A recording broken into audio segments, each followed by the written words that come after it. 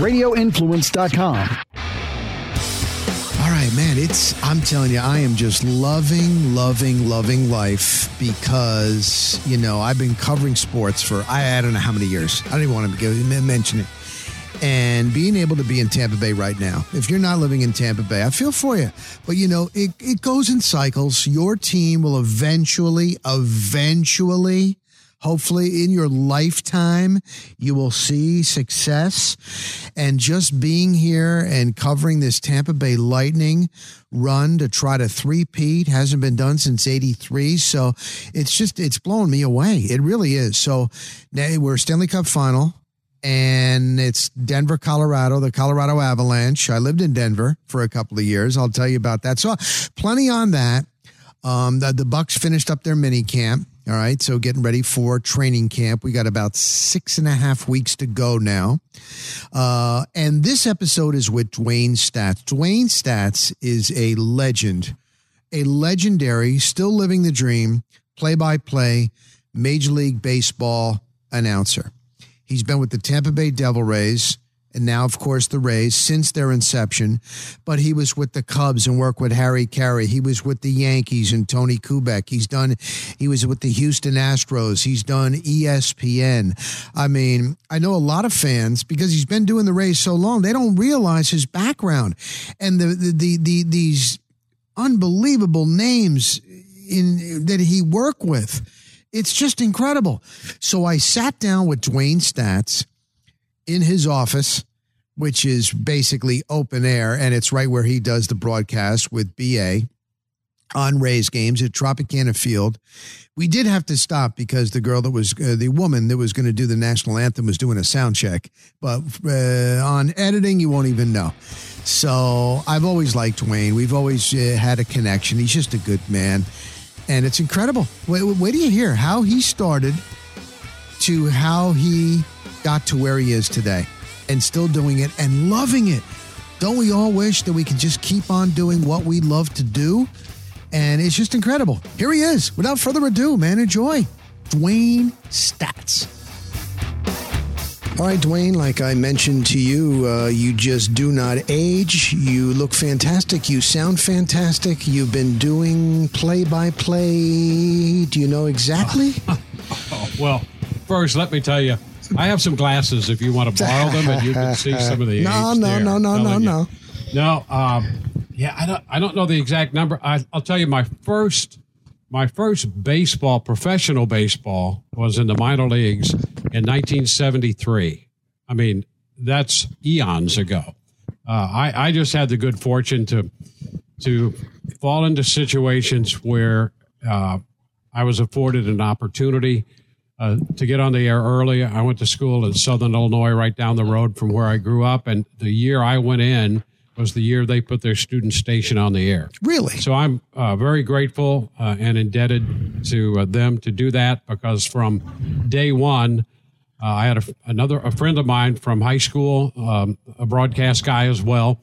We were both interested in it, wound up at that station, and then did the College Division World Series, I think, on that station in 72. I used that tape, shopped it around to every minor league team I could think of, and got a job in Oklahoma City in the middle of my junior year, and we were on the quarter system then.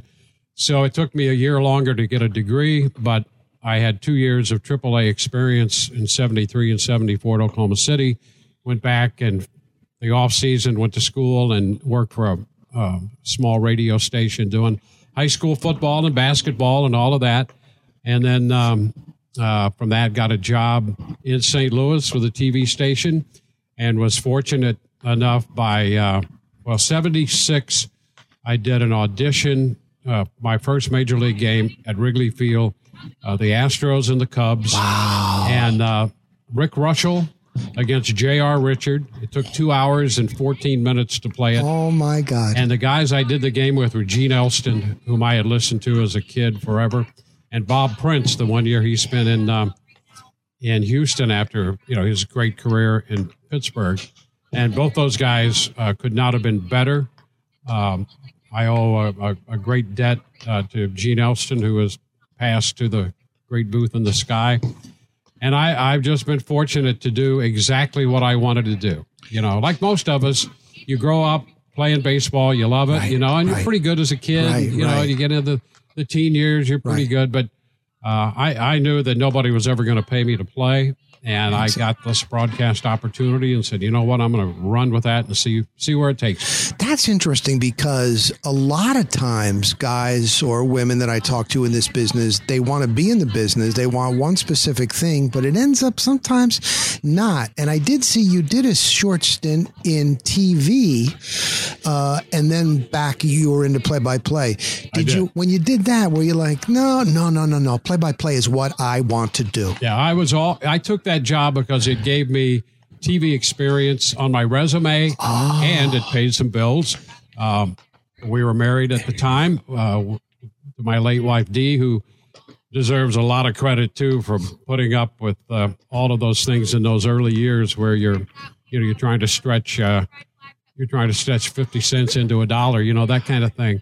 But that was great for me. I got TV experience in St. Louis at KPLR. One of the things that as I look back probably saved my career.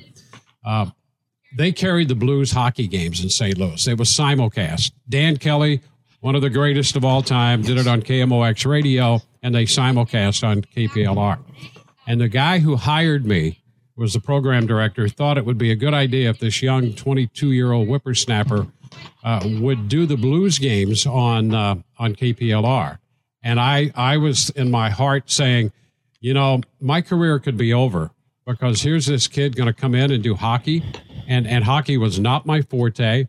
Dan Kelly was the greatest. Can you imagine? I mean, we wouldn't be sitting here if that had come to pass. So I wound up doing the St. Louis Soccer Stars and did the sports, on the news and all that. Sure.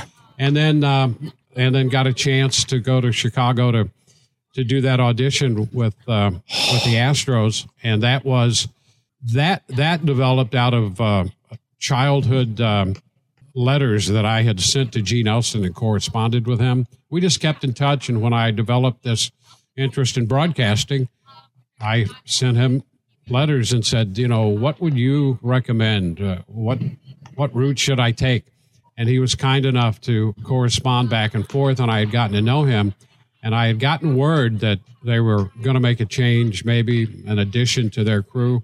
So I called him, and he said, you know, we've had a couple guys fill in on some games. And he said, let me see what I can do. You might as well get a shot too. And so from that conversation came that chance to fill in and do that game between the Astros and the Cubs in Wrigley Field. Isn't that something? See, that's persistence. You kept at it with the letters and things like that, and then you get your chance. And then when you get the chance, you got to take that chance and run with it. And you did. Now, I know your first play-by-play gig was with the Houston Astros. That's right. You even called a no-hitter, I believe, with Noel and Ryan. We did. That following year, which would have been 77, was my first full year. Went to the Astros, and it was at a time when they were just starting to televise a lot of games. So Gene and I were the two play-by-play guys. So as a young guy, I got an opportunity to do tons of play-by-play there, and spent 8 years there. Both our daughters were born there. It was a great stay. We still have strong ties to Texas and Houston because of that. And what an opportunity for a young guy to get up there and get all of that work and hone his craft. You didn't have to toil for many years in the minors were so many guys. So you have had some opportunities and you've taken advantage of it. All right, the Chicago Cubs. Oh my God, Wrigley Field, and with Harry Carey. Yeah. What was it like, Dewayne? Well, it was so great.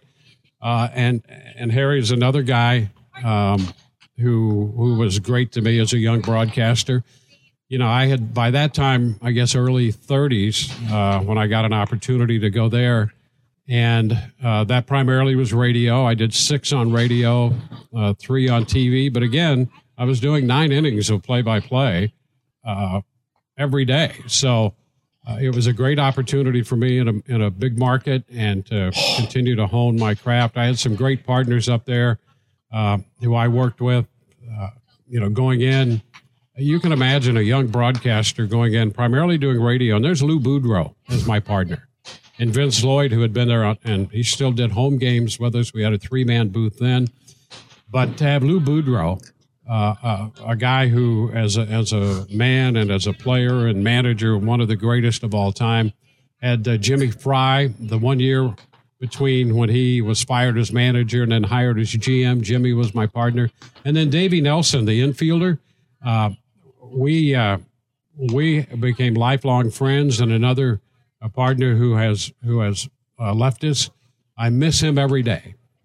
He was one of the greatest partners and greatest men who I've known. So those were my partners there. And then, I'd pop in, do 3 innings on TV, and Steve Stone was over there. So I've been surrounded by some really great people. All I had to do is show up on time and just not screw it up, And if I did that, I had an even chance. Was Harry Carey as much of a character as we thought? Yes, every bit. He really was. Oh. Every bit the character. When I was a kid growing up in St. Louis in that area, Harry was doing the games there. And then, there came that time when he was no longer doing the games, and there were all kinds of rumors about that. He wound up going to Oakland for a year, and then the White Sox, and then the Cubs.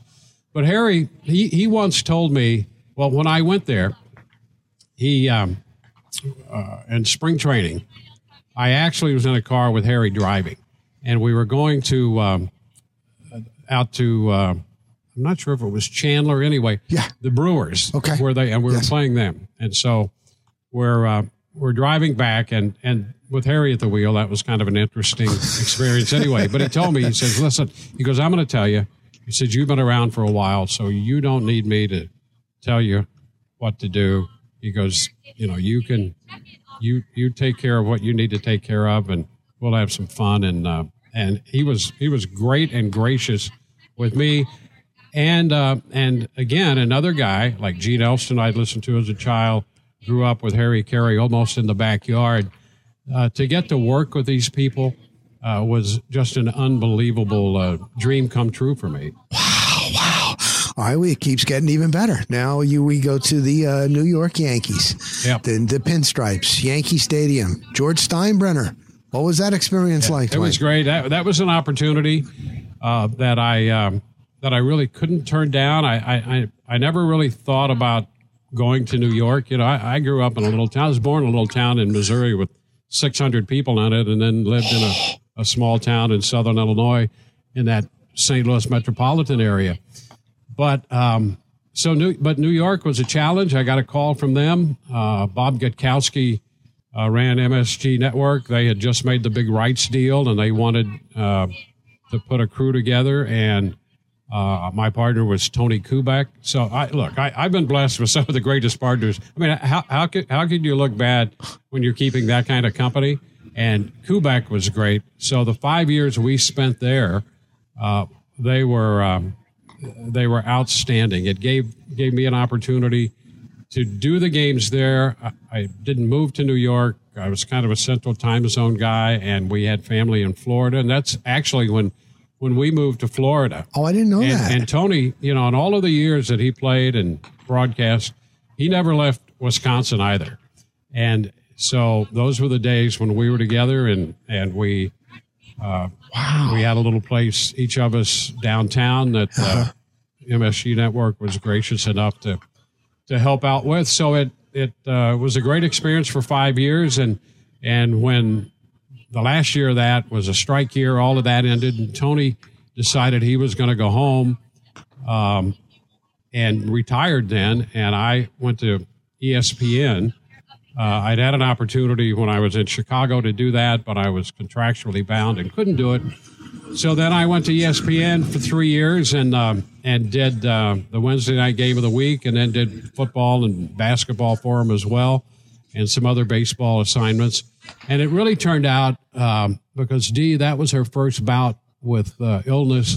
Yeah, so it gave me an opportunity to live in Florida and have more family time, and it was again opportune because of Dee's illness, and we got through that round of it, and then there was expansion coming, and I got a call from the folks with the Tampa Bay Rays, and frankly I had missed doing a game on a daily basis and got an opportunity to come here, and it was a shared experience that really, if I had a mentor, it had to be Gene Elston, who was with the Astros, the Colt 45s, in 1962 in an expansion experience. And so I called Gene and talked with him about, give me some ideas of how it was for you, new team and introducing Major League Baseball and all that.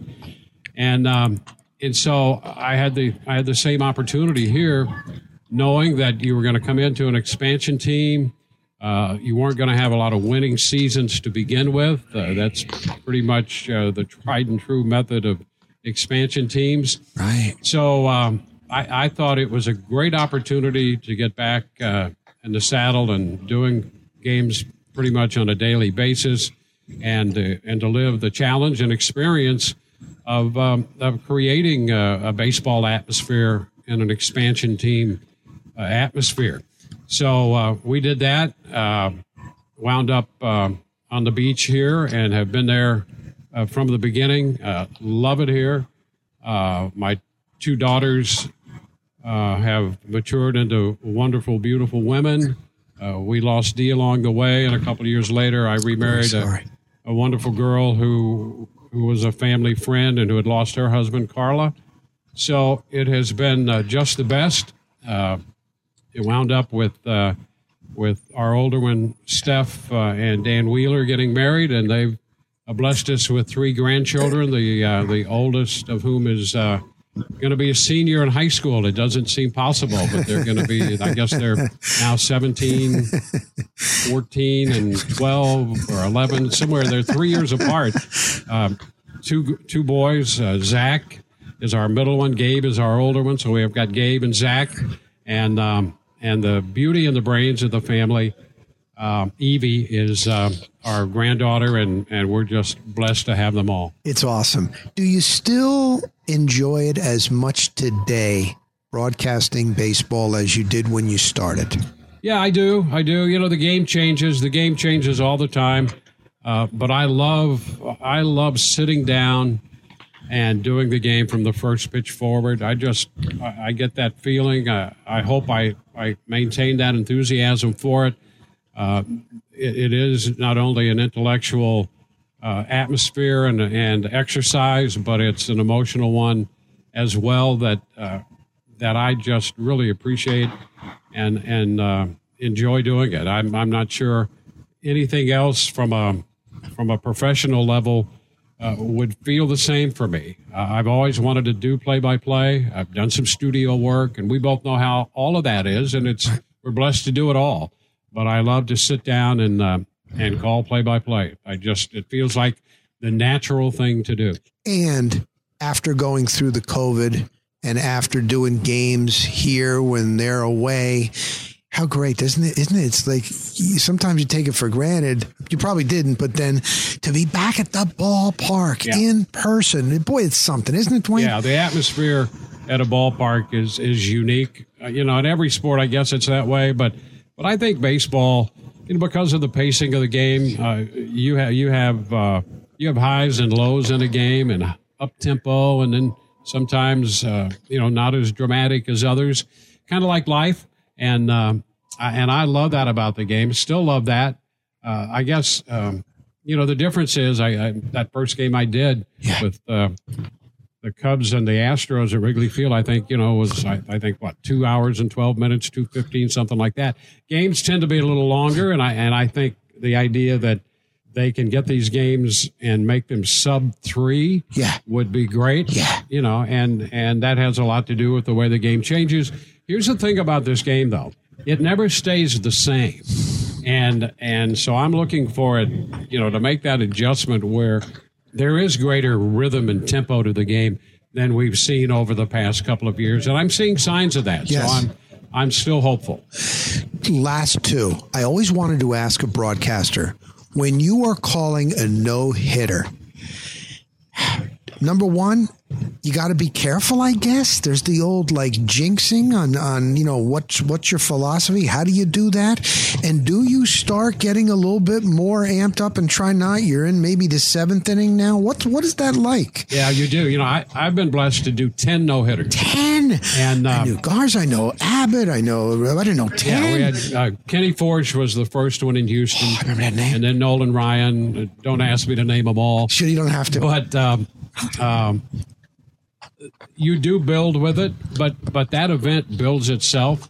And if you do a proper job of covering it, you're going to have all the drama and all the suspense and the build-up that you need if you cover the game. And so, sure, you start to feel that when you get into 5, 6, 7.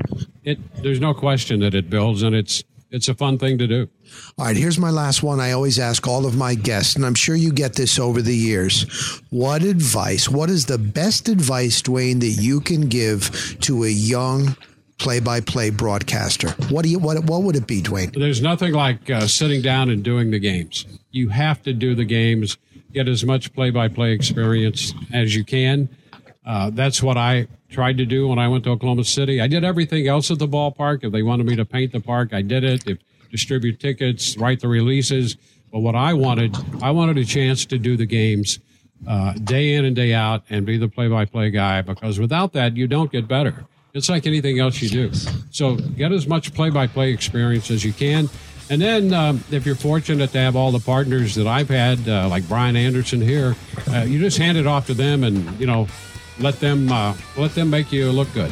No, there's an art and a science to it. I can't do it. You do it, and you do it well. So continued success on and off the field and out of the booth. Thanks so much, Dewayne. Rock, my pleasure. Always great to be in your company.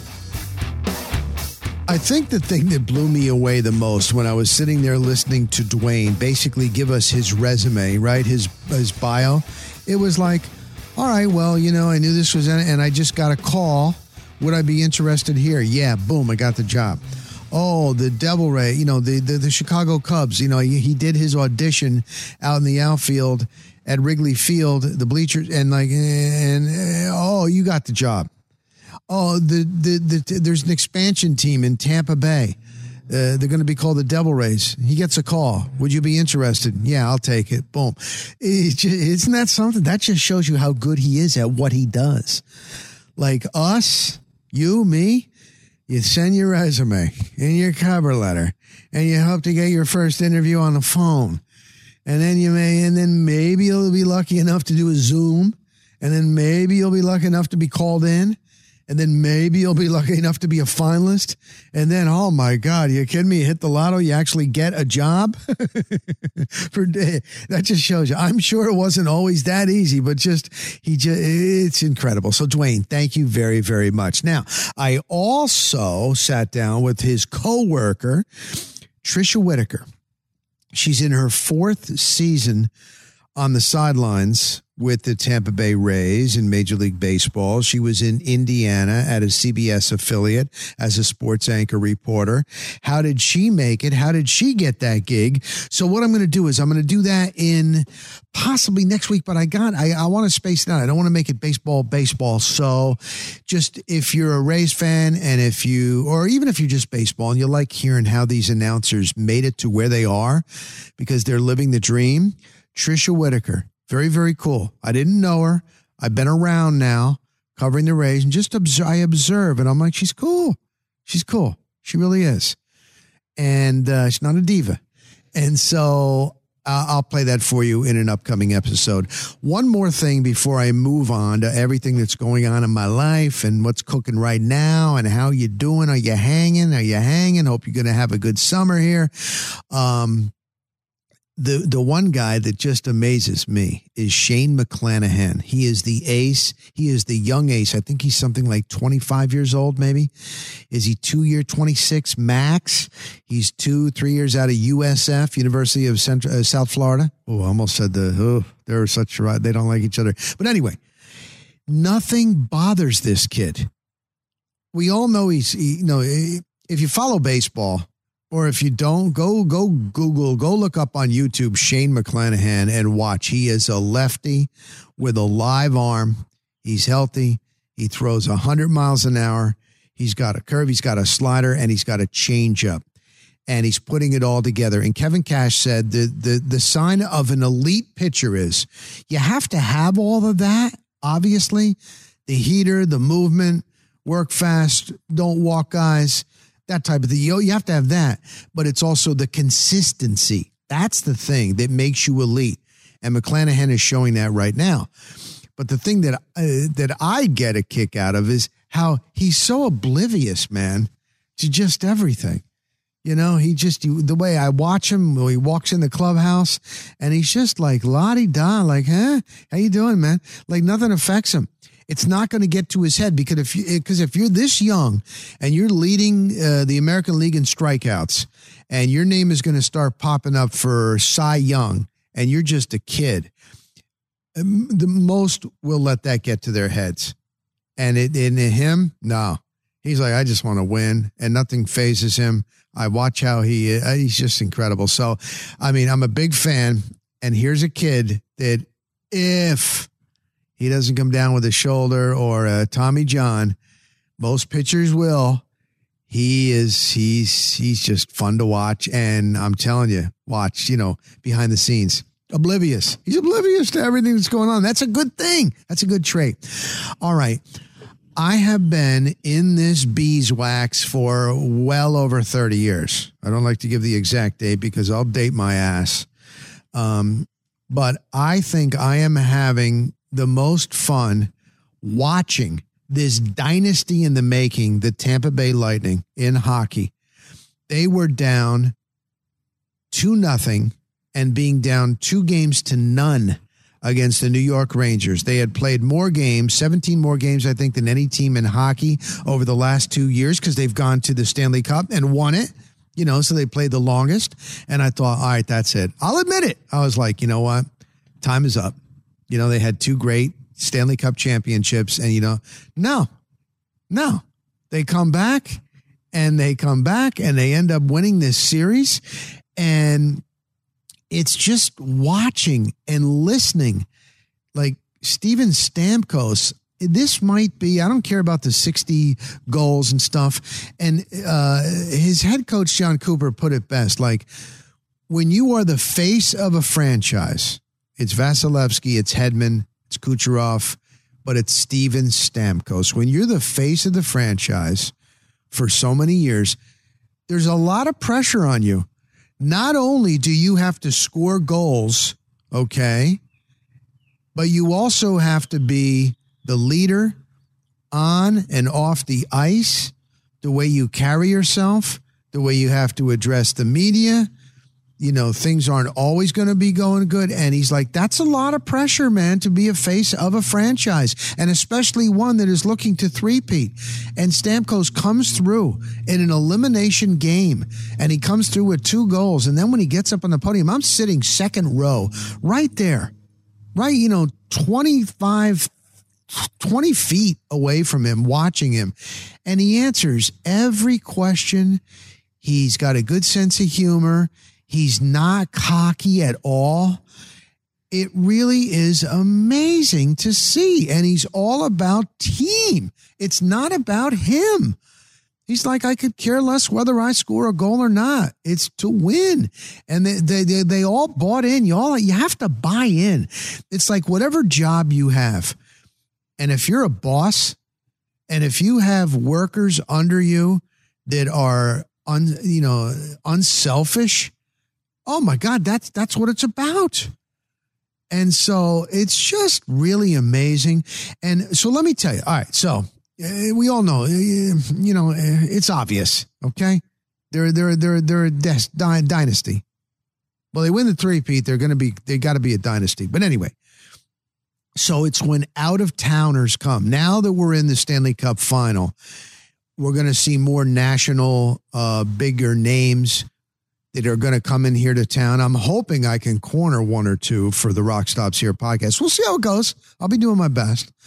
But I was in the dinner room, in the Amalie Arena for the media and workers, staff, and I go up to get my dessert. They have this ice cream where it's usually vanilla. You can put toppings on it. You got the whipped cream. You can drizzle on the chocolate like the sauce. Oh my God. Oh my God. Oh my God. So I'm there and I noticed this big guy and he's young. He's a big guy.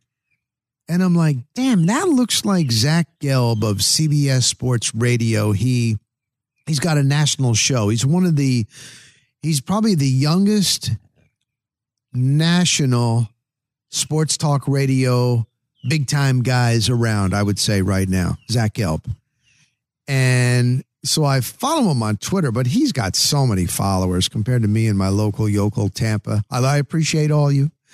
And so I saw him sitting by himself and he was up getting the ice cream and I just had to say something, but I saw his credential and it was Tampa Bay Lightning. It was through the Lightning. It wasn't the NHL credential.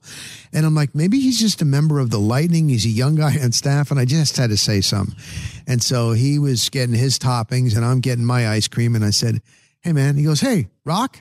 Like, I think he said my name. I was like blown away. I was like, you look like the guy that's on national radio. He goes, oh, yeah, that's me. I said, holy shit. He goes, yeah, I think we follow each other. And I said, dude, I gave him my card. I'm like, listen, if you ever need anything, especially on the GOAT, I'm here covering the Bucks all the time, whatever, in Tampa Bay. He's like, no, I think we're sitting next to each other. I saw your name on the list, like the auxiliary press box. I said, oh, no shit. All right, I'll talk to you later. So it was time to go up, and they have these tables set aside in the stands with the fans, but you're kind of blocked off and it's up on the third level. It's great. And you're out there. So I go up, I walk, I saw him sitting up there, but there was a couple of fans that were sitting in the press area near him. And I just assumed that he knew them. So I didn't want to sit right next to him. The fans were sitting next to him. And then my guy, Tom, that we worked with the Tampa Free Press together, and I was sitting near Tom. And then security eventually kicked out the fans that were sitting next to Zach. And I was laughing and I said, do you know them? He goes, no, I thought they sold these seats to some fans. I'm laughing now. The Lightning wouldn't do that. They're really above board. So after the first period, I sat over next to Zach. And he basically, now he's out of New York. If you don't know, he's CBS Sports. He's got I think it's 3 or 4 hours national show. And he worked in Philly, but he's from Long Island. And he just said to me, he goes, this is a great atmosphere. This is a great vibe. And then he's like, how old is this building? It looks kind of new. I'm like, no, it's been around a while, but the owner is Jeffrey Vinnick. He keeps it up. They keep it spruced up. And he was just like, oh, my God. Then he asked me, wow, why do you think Yzerman left, man? This is a dynasty, man. And I said, well, no, it was time. And he stayed on a year. And I think his family and his wife, they wanted to go back to Detroit. But no, he was a good guy. There was no bad blood or anything like that. And just asked me a couple of things. Asked me about the GOAT and Brady. And he really is a big fan of Bruce Arians. Arians comes on his show. He doesn't have to go through public relations. But it was just interesting to get a guy that's living in New York. He's on CBS Sports Radio nationally. And he was been at the Garden. He actually has gone as a fan for a couple of games. As a fan, he bought tickets. Yeah, because Dolan, the owner there, oh my God, it's a long story with CBS Sports, one of their hosts, and Dolan that owns the Rangers and Madison Square Garden. But he was just like, it was easier for me to get a credential here, and I came down here to watch this series. So it was really, really cool. Bruce Beck, he is with NBC New York, NBC4 New York for, oh my God, he's a Jersey boy. I know who he is. He motioned to me, how you doing, my man? How you doing? So, and yeah, this is great. Like it's really something to see. And now that we're in Stanley Cup final week, it's going to be really, really cool to talk with some of these national people on their perspective of hockey down here.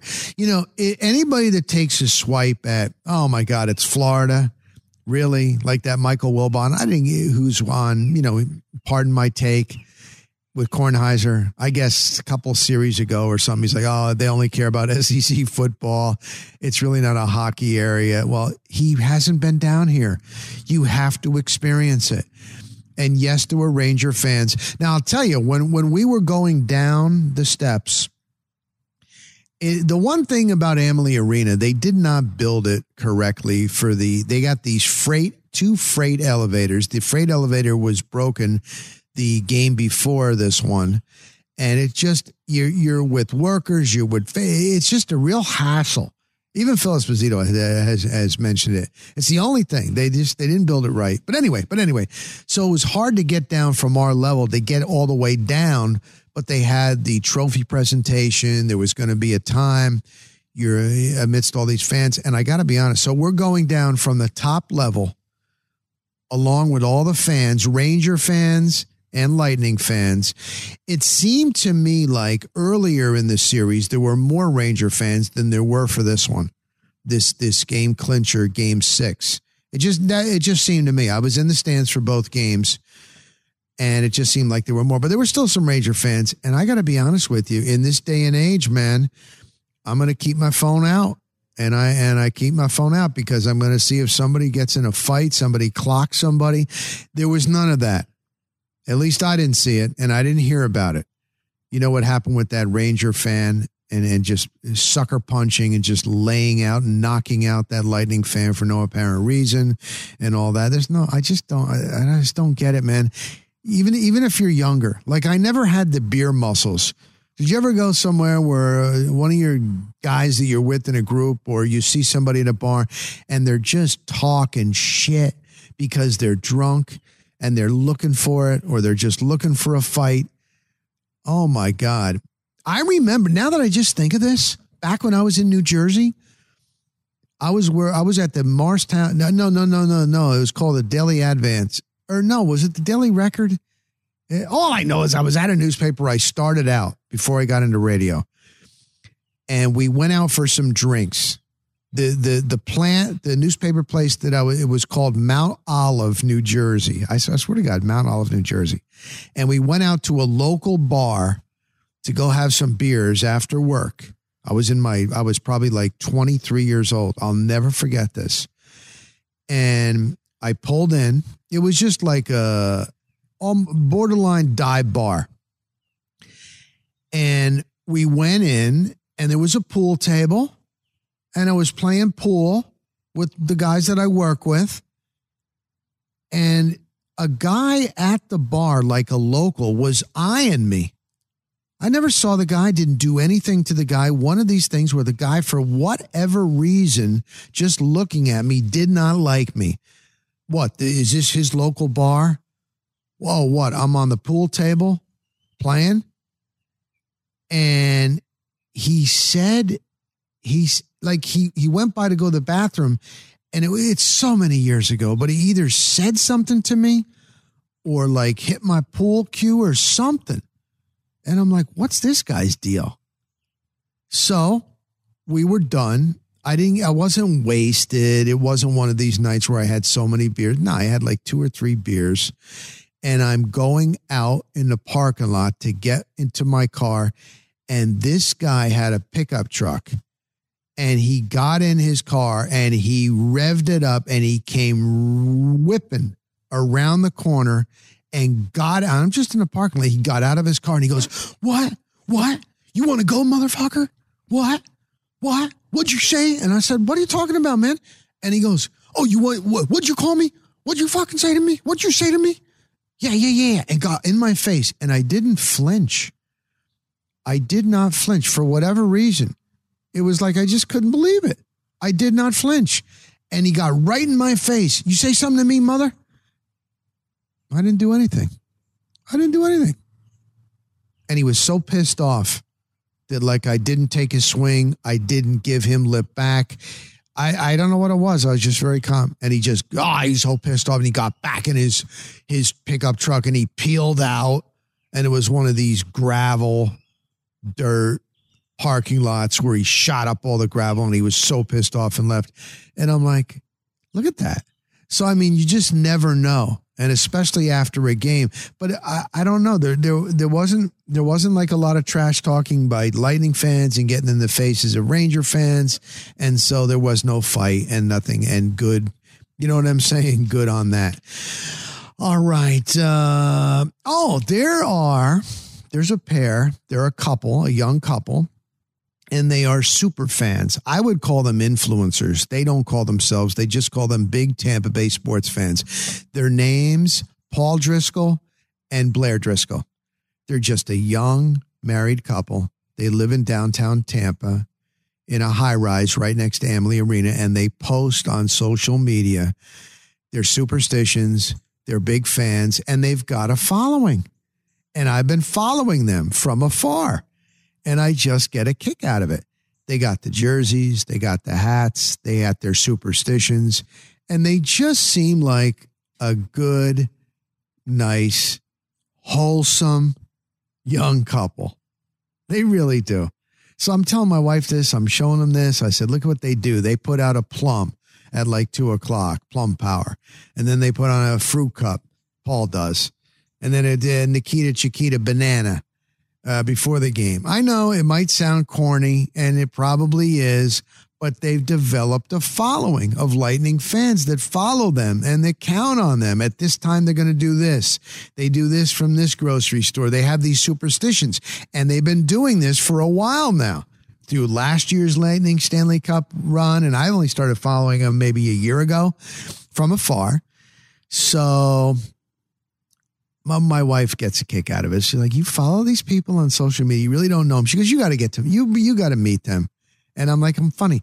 And I'm on this, like, I don't know what it is lately. Like, I'm just running into, I'm thankful that I'm able to get out of my house, that I'm still healthy enough. I can drive myself. I can go on my own. I'm very, very fortunate. I have some friends that have health issues. They can't get out. And I really feel for you, man. I really do. Your good day is coming. Your day of reckoning is coming. If you're living a good life, I feel for you. But anyway, so I'm out and about. I'm at everything, and I'm just running in. Like I ran into Ric Flair when he was leaving, not going to the Amalie Arena. He was heading to the bar. He lives in downtown Tampa. I ran into Big Show from WWE, now at AEW. And so I'm on my way. I was going a little late to this game. It was on a Saturday.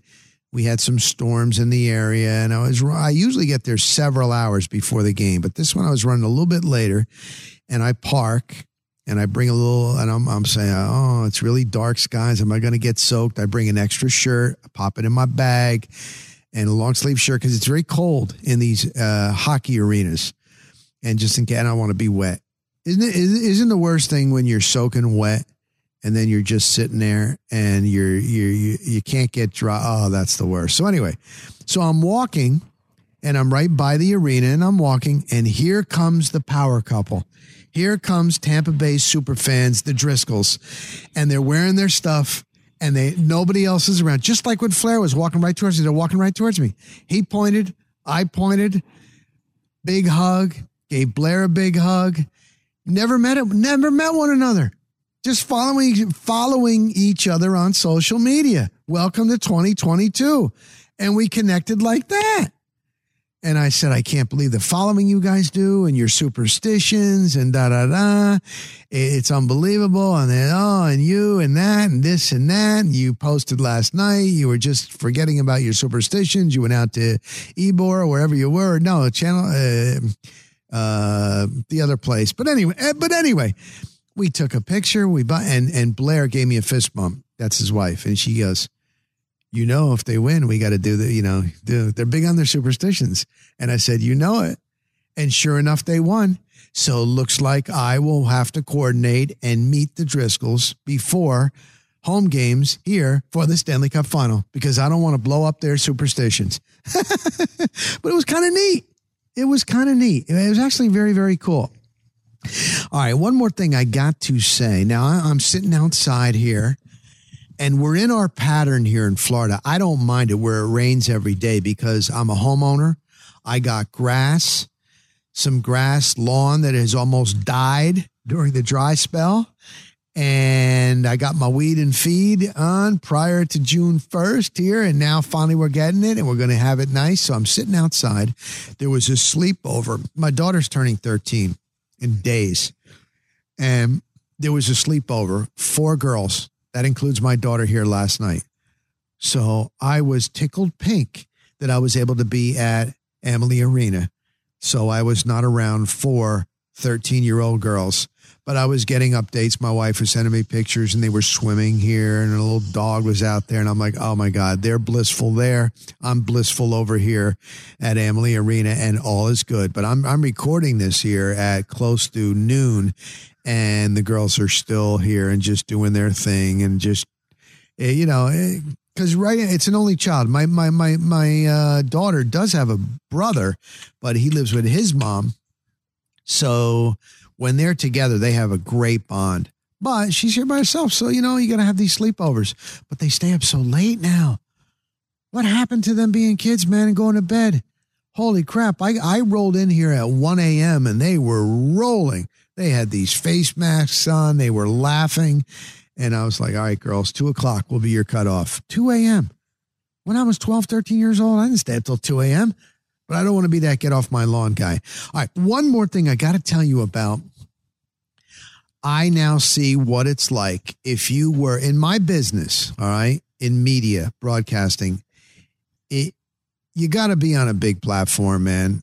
I can bust my balls and try to promote myself, but my followers, I appreciate every one of you.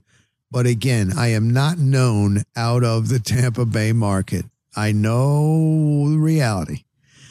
And I covered, it was for a great cause. It was for these kids and their families that are dealing with cancer. And the Tampa Bay Buccaneers have done a great job raising money for these families, pediatric cancer. They've been doing it for years, and they had to take off because of the pandemic. They couldn't do it in person. And so they have a day where they just treat the families like kings and queens and princesses and princes, and they just let them have fun, and they raise money. And the Buccaneer players and staff either get their heads shaved or spray painted orange, because that's the color of the National Pediatric Cancer Fund deal. And so I didn't know if they said Brady in the email was going to show up. So I already was at the Rays. I sat down with Trisha Whitaker. I rushed over I went into the clubhouse for just a little bit. And then I rushed over, and Brady had just finished speaking, and now they're off until training camp. And so I saw Ira and this and that, and they were going to say, we're going to Hooters. We're going to tape a Joe Bucksman podcast. And I said, well, let me see. And I knew at 3 o'clock, 3 to 5 is when they were going to have this big thing. And I said, you know what? I'm going to cover this thing because, you cover the X's and O's. I'm happy to have a credential. Let me give what they're doing for pediatric cancer. Let me do a story on this. So I told the PR person that I would be there. I'm a man of my word, but it wasn't until 3. I was going to kill time anyway. And so when the Joe Bucks fan guy said, let's go to Hooters, I said, you know what the hell? I haven't done a lunch at Hooters in a while. So I moseyed on over off of Hillsborough Avenue in Tampa. There were the boys. We were outside. We were busting balls, telling stories, this one and that one and this and that. And then they taped a podcast, and they had Todd Bowles on. It is fantastic. It's there. Check it out. Ira Kaufman podcast, Joe Bucks fan, Todd Bowles. You really get to know him. That's another thing. Zach Gelb, who is from CBS Sports, he goes, man, I don't know how it's going to go with Todd Bowles. He doesn't say anything. I said, I know, Todd. He doesn't say anything in the media, but he's very forthcoming. He's a ball buster. He's got a good sense of humor. He's on this podcast on Joe Bucks fan. You got to check it out. He goes, really? I said, I know. He didn't work with the Jets. Yeah, but he learned from the Jets. We'll see. So anyway, that's the episode that I'm on. But I was over there at Hooters, and it was great. We killed time. So Ira was going to ask. No. It was the next day was the press conference for Brady. There was the next day. And he practiced with me. I pretended like I was Todd Brady. This is at Hooters. I pretended like I was the GOAT Brady. And Ira would say the questions. And he came through. He asked Brady flat out, what is your relationship? Was there any fallout with Bruce Arians? And Brady said, absolutely not. That was bullshit, that thing that just had legs. But Ira asked him, have you had any dealings with the Miami Dolphins to be with the Dolphins in any capacity? And Brady did not. He went on with a long dissertation, but he did not deny. So he's talked with the Dolphins. But Ira practiced with me, and I pretended like I was Brady. And I was like, no, I have the utmost respect for Bruce Arians. We got along fine, but right now I'm under Todd Bowles, and I can't wait to work with Bowles.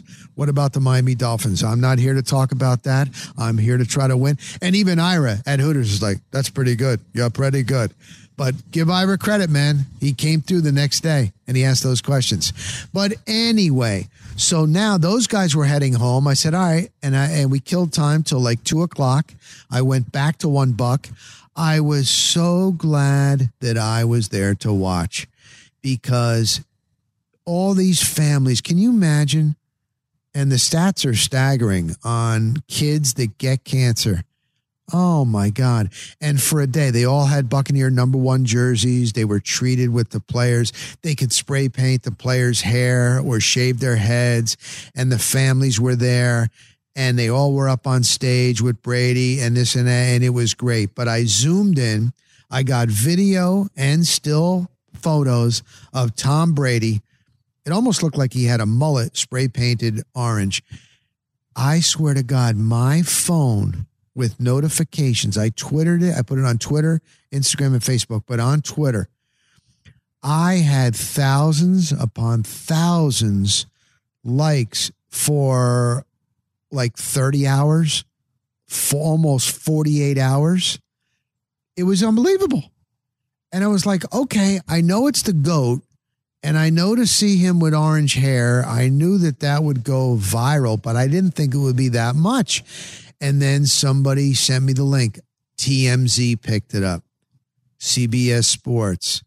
This Will, he does a lot of, he does CBS, but another guy that Avi something, he's got like 580,000 followers. He does NFL stuff and a lot with Brady, and another guy that does Brady stuff. But with TMZ, my phone was blown up, and I was like, look at this. Are the people that work for TMZ or CBS Sports, are they that much more talented or further along than me? It's just amazing on when you're on a big platform. You know, there's another podcast, 2 NFL players or one former, Bussing with the Boys. They're very good. They do it in a bus. Very popular. They get a lot of good guests on.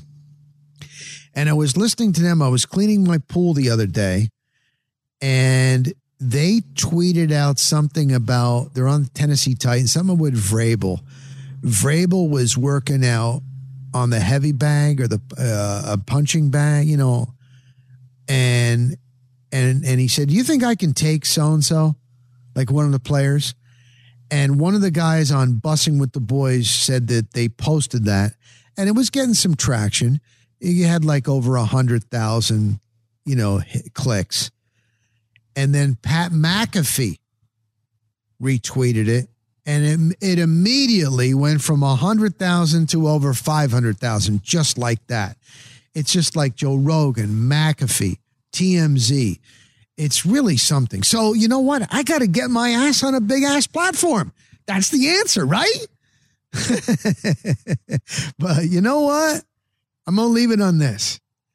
When I was listening to the portion of the IRA podcast with Todd Bowles, I was working out at my Anytime Fitness, and he had a really good, Ira was asking him, he asked him some great questions, but he said, Todd, it's very rare you get a second chance. The fact that, it didn't work out with the Jets, that's always going to be on your resume. And, how do you look at it while you've been able to get this second chance as a head coach? And Ira's right. You usually don't get a second chance. And Bowles, and I thought about this for myself, he had a great point. He's like, I didn't look at it like that. I basically, when you look real hard and are trying real hard for something specific, sometimes it usually doesn't work out.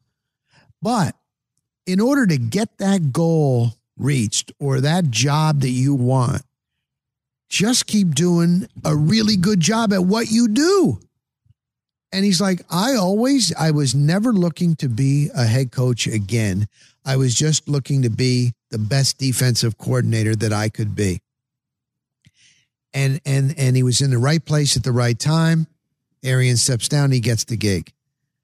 And I've noticed, like, I updated my resume, man, 2 weeks ago. I hadn't even done it. I don't send it out. I'm just like, let me just like keep doing a good job on what I'm doing.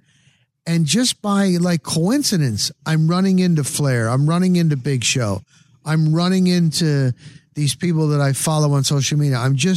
And this and that, and people are coming up to me and da da da. I actually had this guy that Crank called me 20 years ago, and I just ran into him. And just keep on grinding, doing the best job of whatever you're doing. Just doing the best that you can. Just be the best at what you're doing. And things will fall into place. And you got to be a good person. That's still number one. But anyway, my thanks to Dewayne Staats. My thanks to you guys that are still supporting me. It's slowly growing, and I appreciate that. And let's just keep on enjoying life. And if you're struggling, man, I feel for you. Your time is coming. Your day is coming. You know? All right? All right. I'll talk to you next week. Same place, same time on the Rock Stops here. And we'll see what it brings us. Let's see who else I run into. All right? Thank you, guys.